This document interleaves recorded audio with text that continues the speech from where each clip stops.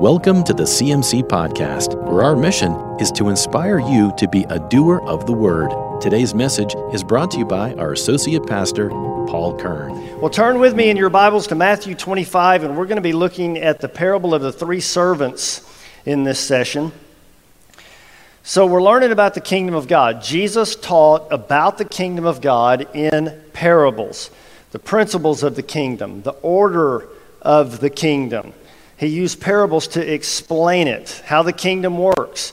So we're going to be looking at the parable of, some call it the three gold bags, the parable of the talents. We're calling it the parable of the three servants. But we're going to read this together. So Matthew 25, starting in verse 14. Again, the kingdom of heaven can be illustrated by the story of a man going on a long trip.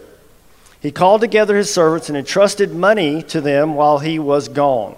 He gave 5 bags of silver to one, 2 bags to another, and 1 bag of silver to the last, dividing it in proportion to their, what? Abilities. He then left on his long trip. The servant who received the 5 bags of silver began to invest the money. He earned 5 more. The servant with 2 bags of silver also went to work, and he earned 2 more. But the servant who received the 1 bag of silver dug a hole in the ground and hid the master's money. After a long time, everybody say long time, their master returned from his trip and called them to give an account of how they had used his money.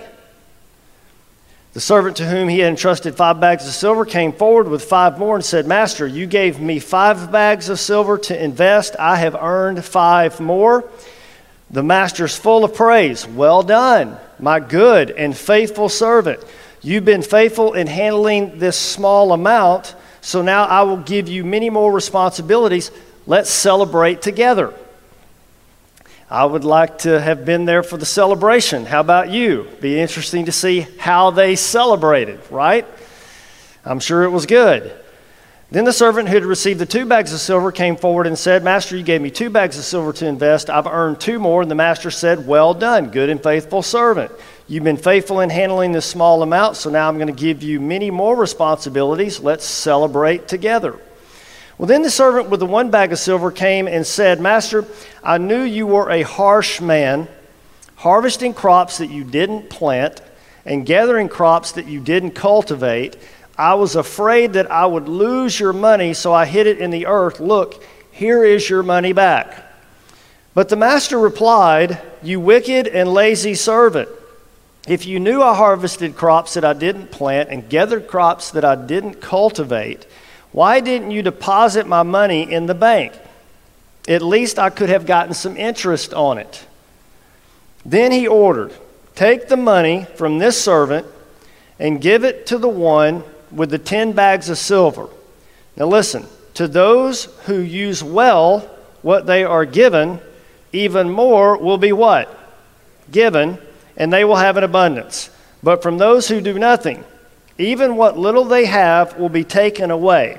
Now, throw this useless servant into outer darkness where there will be weeping and gnashing of teeth." So here is the parable that Jesus is using. Now, the Gospel of Matthew devotes 2 full chapters to end times, okay? It's all about Jesus leaving and coming again.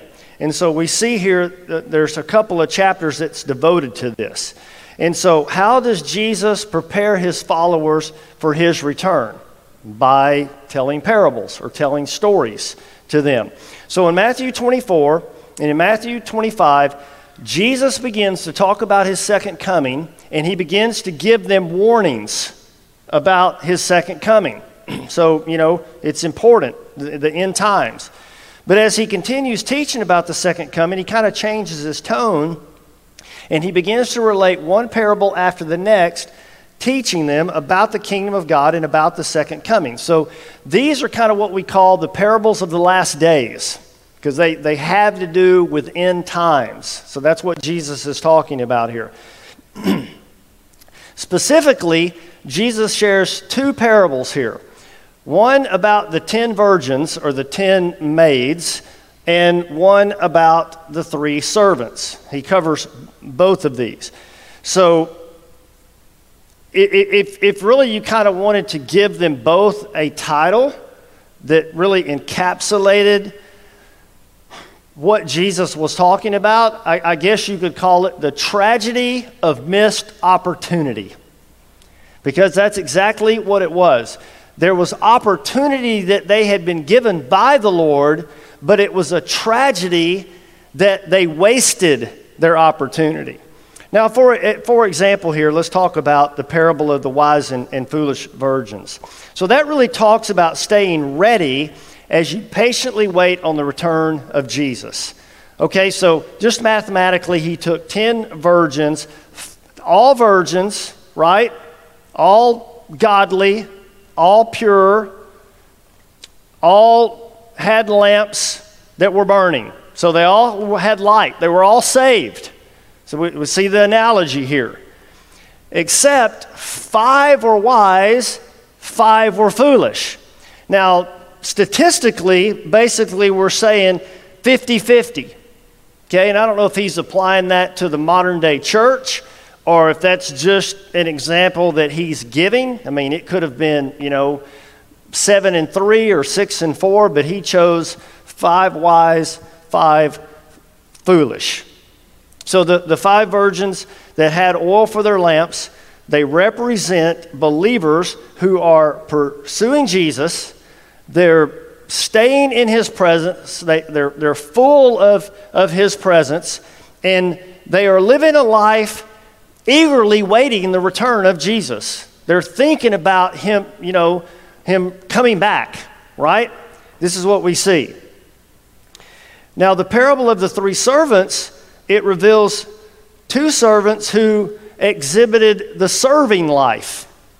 So there's a waiting life and there's a serving life.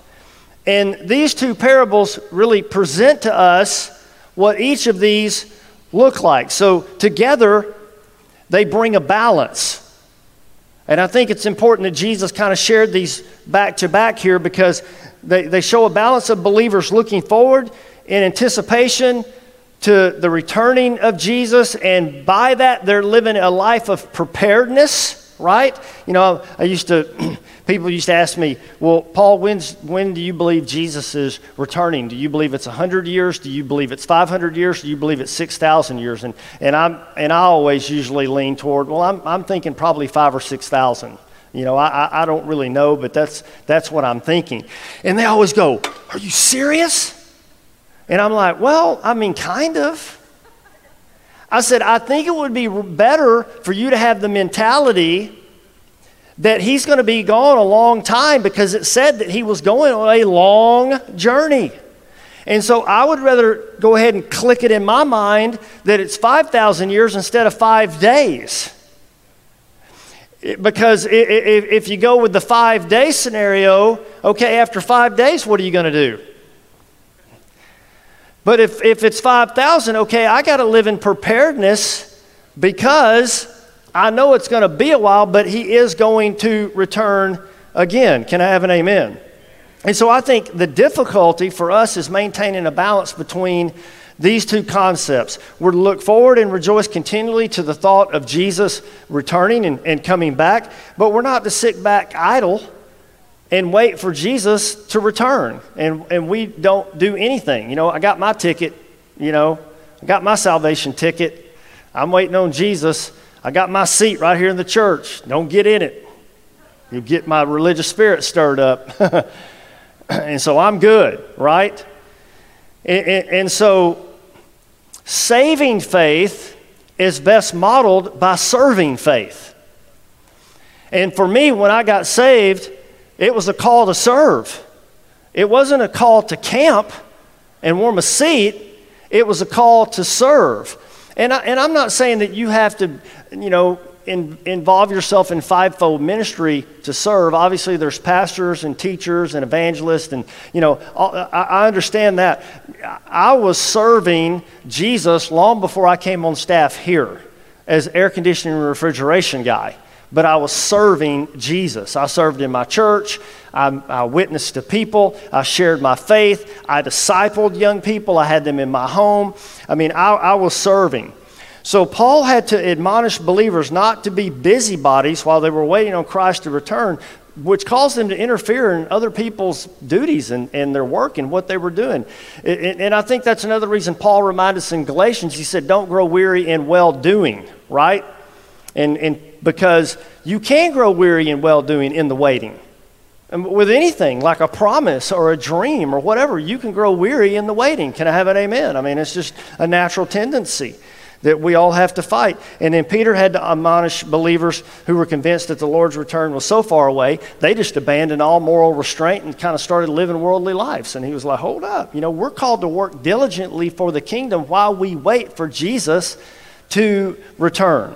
All right, so let's get specifically into the three servants here. So a man's going on a journey. He gives portions of his estate to three servants who each make choices regarding how they're going to handle the master's money. The parable says after a long time. He was going on a long journey.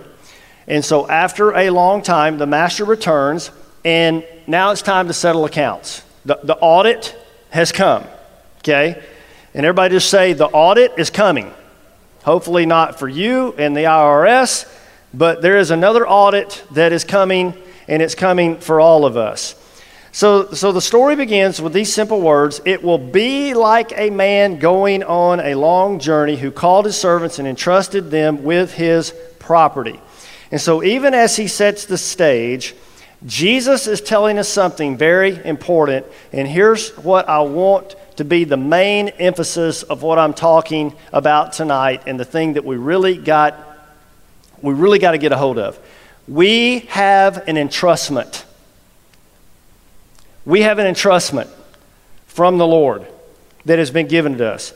Everything that we have has been given to us by God. Our very breath, our life, everything that we have, God has given it to us. So here's the question. Do you see yourself as a servant, or do you see yourself as an owner of all that you have? Because really that's what we're talking about here. This is really what Jesus is. Obviously there's a lot of insight that he's given us to the return of the Lord and what we ought to be doing while we're waiting. But this is really the thrust of what Jesus is talking about. Everything that we have has been given to us by God. So do we see ourselves as servants, or do we see ourselves as owners? And the answer will change how you live your life in every way. It'll change the whole paradigm of how you see everything depends upon how you answer that question.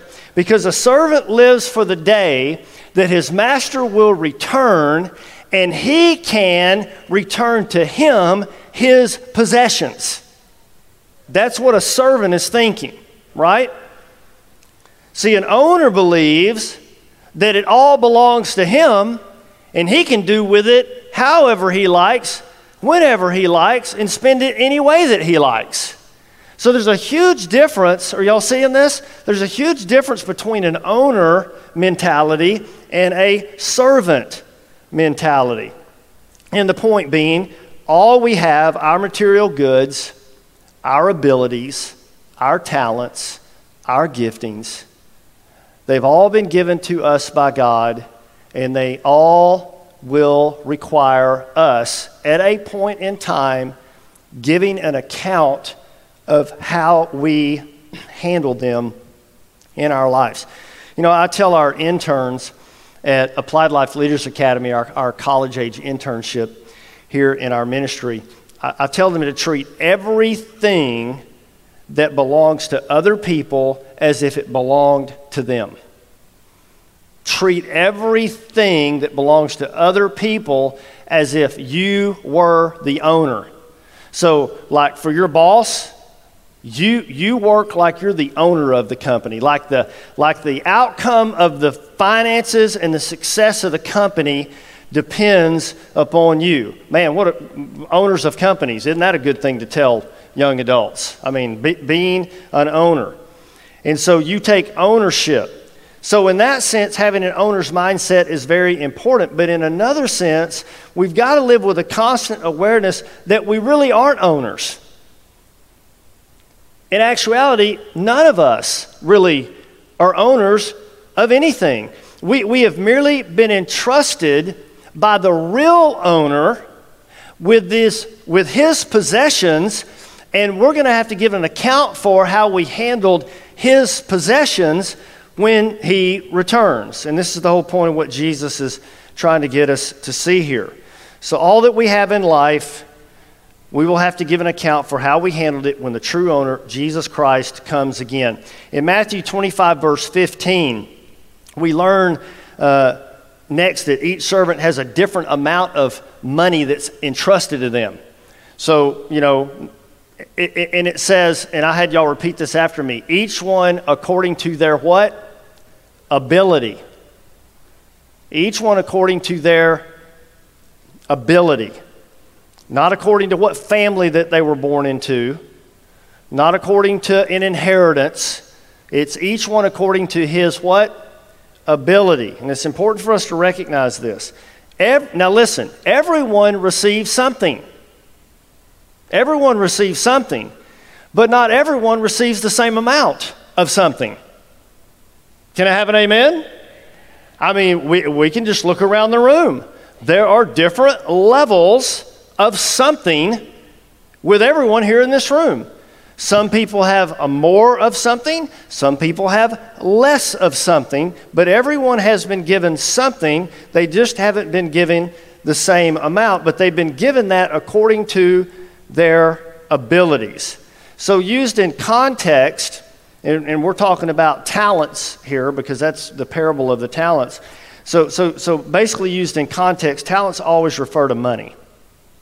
But really, this just, it represents a measure of weight, okay? Because that's how they did things, and it's kind of changed for us. But we can still, if you take a $1 coin in your hand, the weight of that is very different than a penny, a copper penny, right? And so, basically, the value of a specific coin depended upon its weight and its composition. And that's what gave it its value. So, for example, a talent of gold was extremely valuable because its weight and composition was greater. Silver was valuable, but it wasn't as valuable as gold. Bronze was valuable, but obviously not as valuable as silver, copper, and so forth and so on. Y'all understand what I'm saying here. So as far as the number of talents given to each man, the metal content of the coins, and their actual worth, really, in this parable is fairly irrelevant to Jesus' point, okay? What Jesus was emphasizing was common accountability. Now, this is what you got to get. Common accountability for differing levels of responsibility based on individual ability. And that's what we've got to grab hold of here, okay? So, Jesus mentions only 3 levels of responsibility here, and I'm sure there's obviously a whole lot more, but he just uses 3 probably to keep the parable simple and the illustration simple and easy to grasp. But these represent an extremely wide range of individual abilities among people, and we see this in normal everyday life. We see people that have a great degree of ability and responsibility, and other people, they don't possess that same level of a degree of ability and responsibility. So we see a varying range of abilities among people, and that varies greatly in talent, intellect, and other abilities that they have. As a matter of fact, even Jesus' disciples had different levels of responsibility with him. And so this is just how God does things, guys. Now, in our day and age, this don't go over well because we're all about equality. And everybody is supposed to get the same piece of pie. As a matter of fact, if you got a pie, they're telling you ought to give some of your pie to them. Now, my response is, well, this is America. Can't we all have a pie? Go make your own pie. I made my pie. You go make your pie. If you want to eat all your pie, eat all your pie. If you want to share your pie, share your pie. It's up to you. But once again, as we see what the Bible is talking about, and I don't want to get into, a socialistic agenda here, of which we're, floating down the stream toward right now at this very minute. That wasn't what Jesus espoused. And so it's really tempting, even for us as believers. Listen, and we got to be careful. Even as believers, it's tempting for us to complain about how we didn't receive as much as someone else. You could be a young adult and you can go, wow, why do they have that? Why does he get her? Why does she get him? Or whatever. And we can complain about these kinds of things and talk about how it's not fair. But we've got to be careful, because believers with different capabilities and opportunities, they may produce differing results while working with equal faithfulness and devotion. And that's the point. It's not what you've been given, it's are you going to be equally committed and devoted in faithfulness to what you have been given. Then Jesus says, if you will be equally devoted and faithful, then guess what? I'm going to be able to give you what? More. Not more stuff, more responsibility. How many of y'all want to be blessed? Go ahead, raise your hand. Don't leave your hand down because, that's not true. We all want to be blessed. Okay? Well, here's how that works. More responsibility. More blessings mean more responsibility. The more that you can juggle, the more that you can handle, the more that you can be responsible over, the more blessed you will be, and the more potential you will have of being a blessing to other people. Can I have an amen? So, believers with different capabilities, believers with different opportunities produce differing results, but we all are called to work with equal faithfulness and devotion. In other words, we are responsible and we are able, regardless of what we have. So I just want to encourage you, don't get caught up on what other people have, looking at what other people have. You just be faithful with what you've been given, okay? And for those of you that have been given much, don't get all prideful about it. Be humble. Be very humble. And those of you that have been given little, don't whine and complain about it. Be thankful. Be grateful. Be diligent.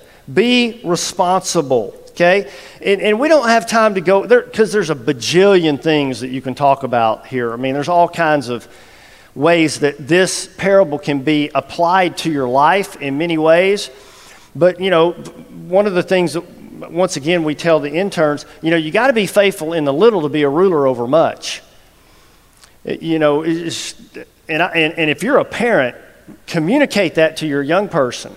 But you got to be faithful with the little room that you have if you're going to want God to bless you with a nice big apartment one day when you get out of college. If you can't be faithful with the little room that you have at home and keep your clothes picked up, if you can't be faithful with the used car that you have and it's not filled up in the floorboard with Chick-fil-A wrappers, why would God bless you with something greater? So there's all kinds of things that can be gleaned here in this, but once again, it all goes back to, are you a servant or are you an owner in your thinking? Hello? So let's go on. It says, after a long time, the master of those servants returned. So he's telling us that his return is sure. It's going to happen, even though it may not feel like that sometimes, right? It's like, Jesus, when are you coming back? It's the year 2022. They made Blade Runner a long time ago when that movie was talking about the future and it was now, and now we're here and the cars aren't flying. Good grief. When you coming back? So it's like a long time. But he tells us, even though it's a long journey, he is going to come back. And even though it may not always feel that way, we've got to know he is coming back. And upon his return, we will be called into account regarding our faithfulness to what he has given us. Can I have an amen? See, all of us give an account. The second coming isn't for just other people that we know. Those people. You know, Jesus is coming back. He's coming back. Are you ready? You need to be turning that finger around and asking yourself, are you ready?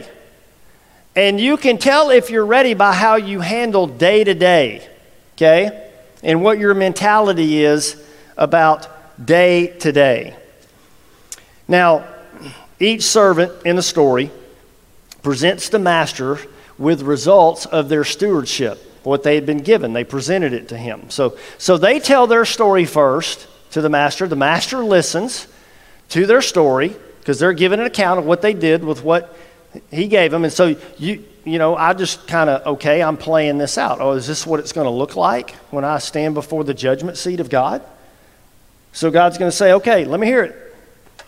Well, okay, God, now, I know, I understand that if you were to look at my checkbook, I spent more on my pet poodle than I did on your kingdom. But let me explain myself.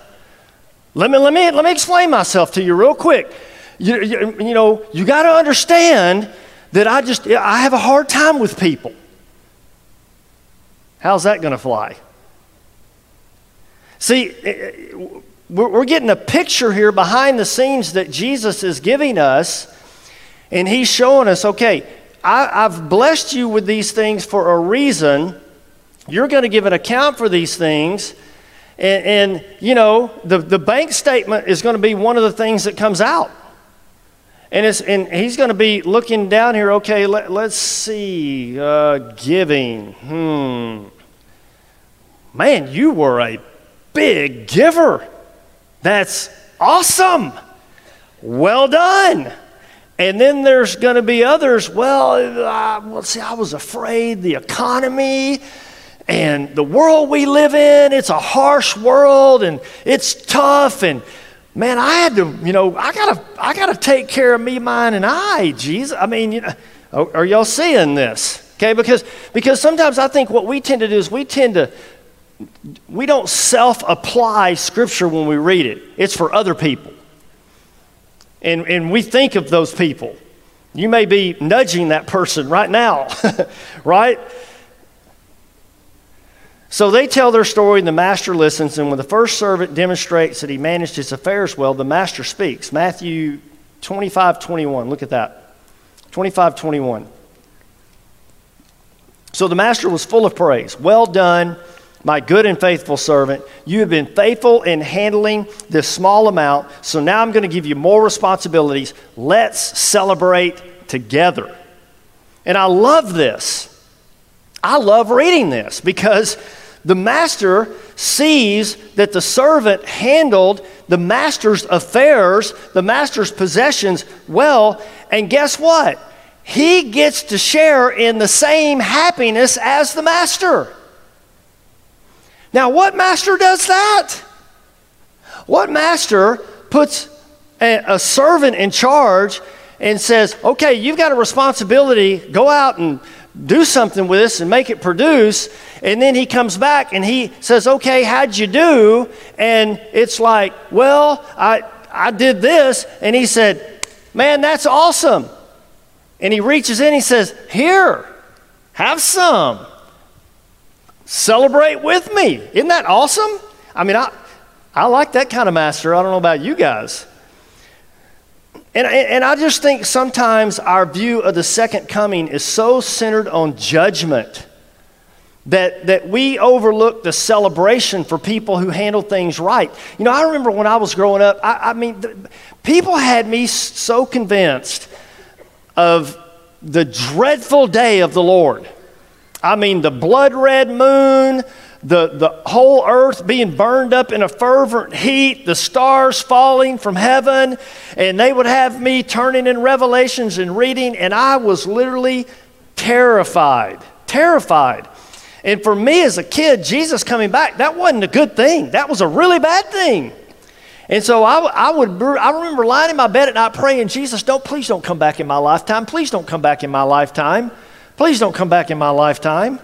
Because I didn't want the Lord to return because of the blood red moon, the stars falling from the sky, and the fire burning everything up, which I assumed included me, right?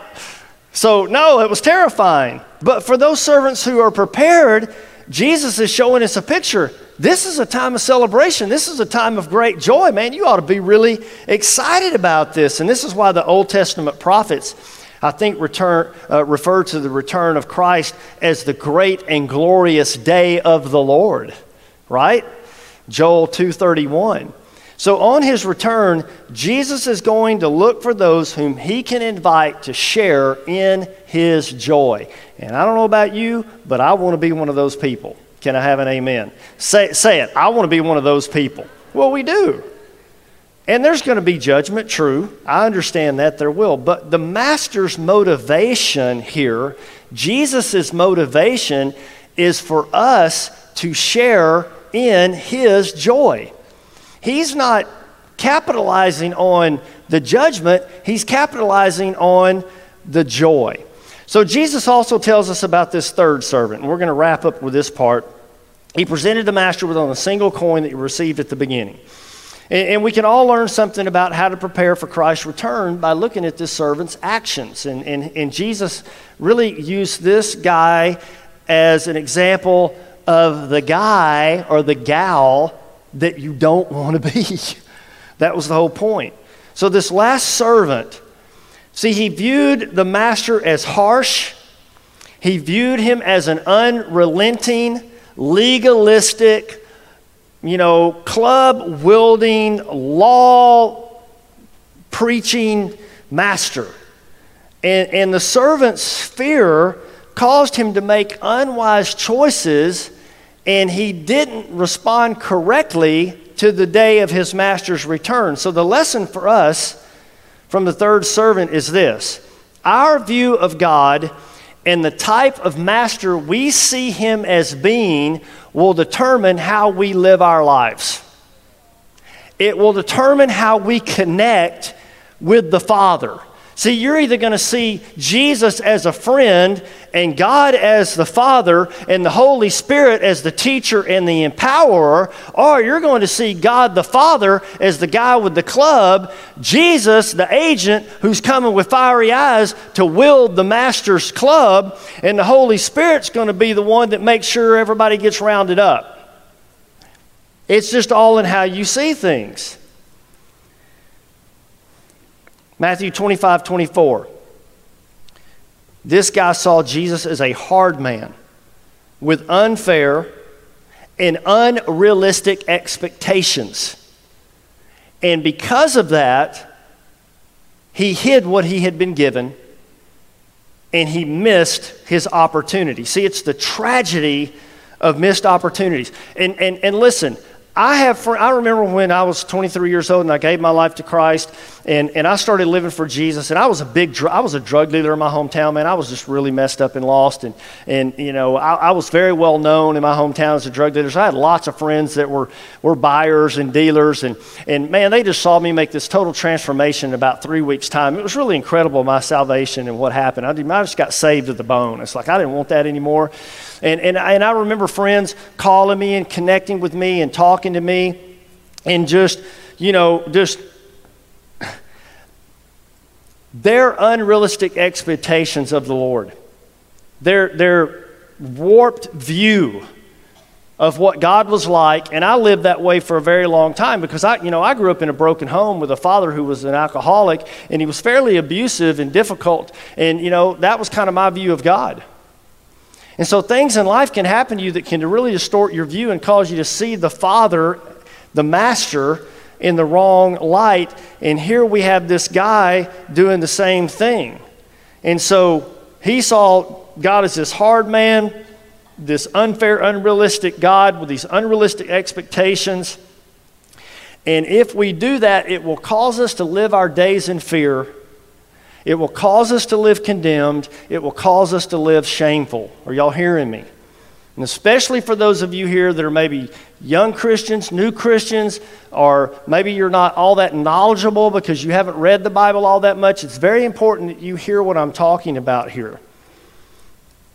If we eagerly look forward to the return of Christ, we find all kinds of freedom and confidence to live for God today. I love what the Apostle Paul, he understands the freedom that we can experience through the grace of God. Let me recount his words. My grace is sufficient for you, for my power is made perfect in weakness. Therefore, I will boast all the more gladly about my weaknesses, so that Christ's power may rest on me. Now, that was a revelation that the Father God gave the Apostle Paul. And I'm praying that's a revelation that we will all have in this room here. We don't have a master who has unrealistic expectations of us. We have a master who wants to celebrate with us, and he wants us to experience his joy. So as I close, this parable of the second coming, it contains a depth of teaching regarding how we can prepare for the Lord's return through the everyday choices that we make. Every single day, every decision. And when Jesus returns, he's going to be looking for those that he can extend the invitation to and say to them, hey, come share in my happiness. Come experience the joy that I have waiting for you. Amen? Did y'all get something out of this? Let's give God a hand clap. Stand with me tonight. Let's pray together. Father, we just thank you. We thank you for the truth of your word. We thank you that Jesus spoke in parables so that we could understand and we can grasp kingdom concepts. Lord, help us to be faithful servants, stewards over all that you have blessed us with. Go before us this week. We love you and we thank you. In Jesus' name, amen. Amen. God bless you. Have a great week. Thank you for listening to the CMC Podcast. If you'd like to watch our sermons live or looking for more information about our church, visit cmcchurch.com or follow us on Facebook at Christian Ministries Church.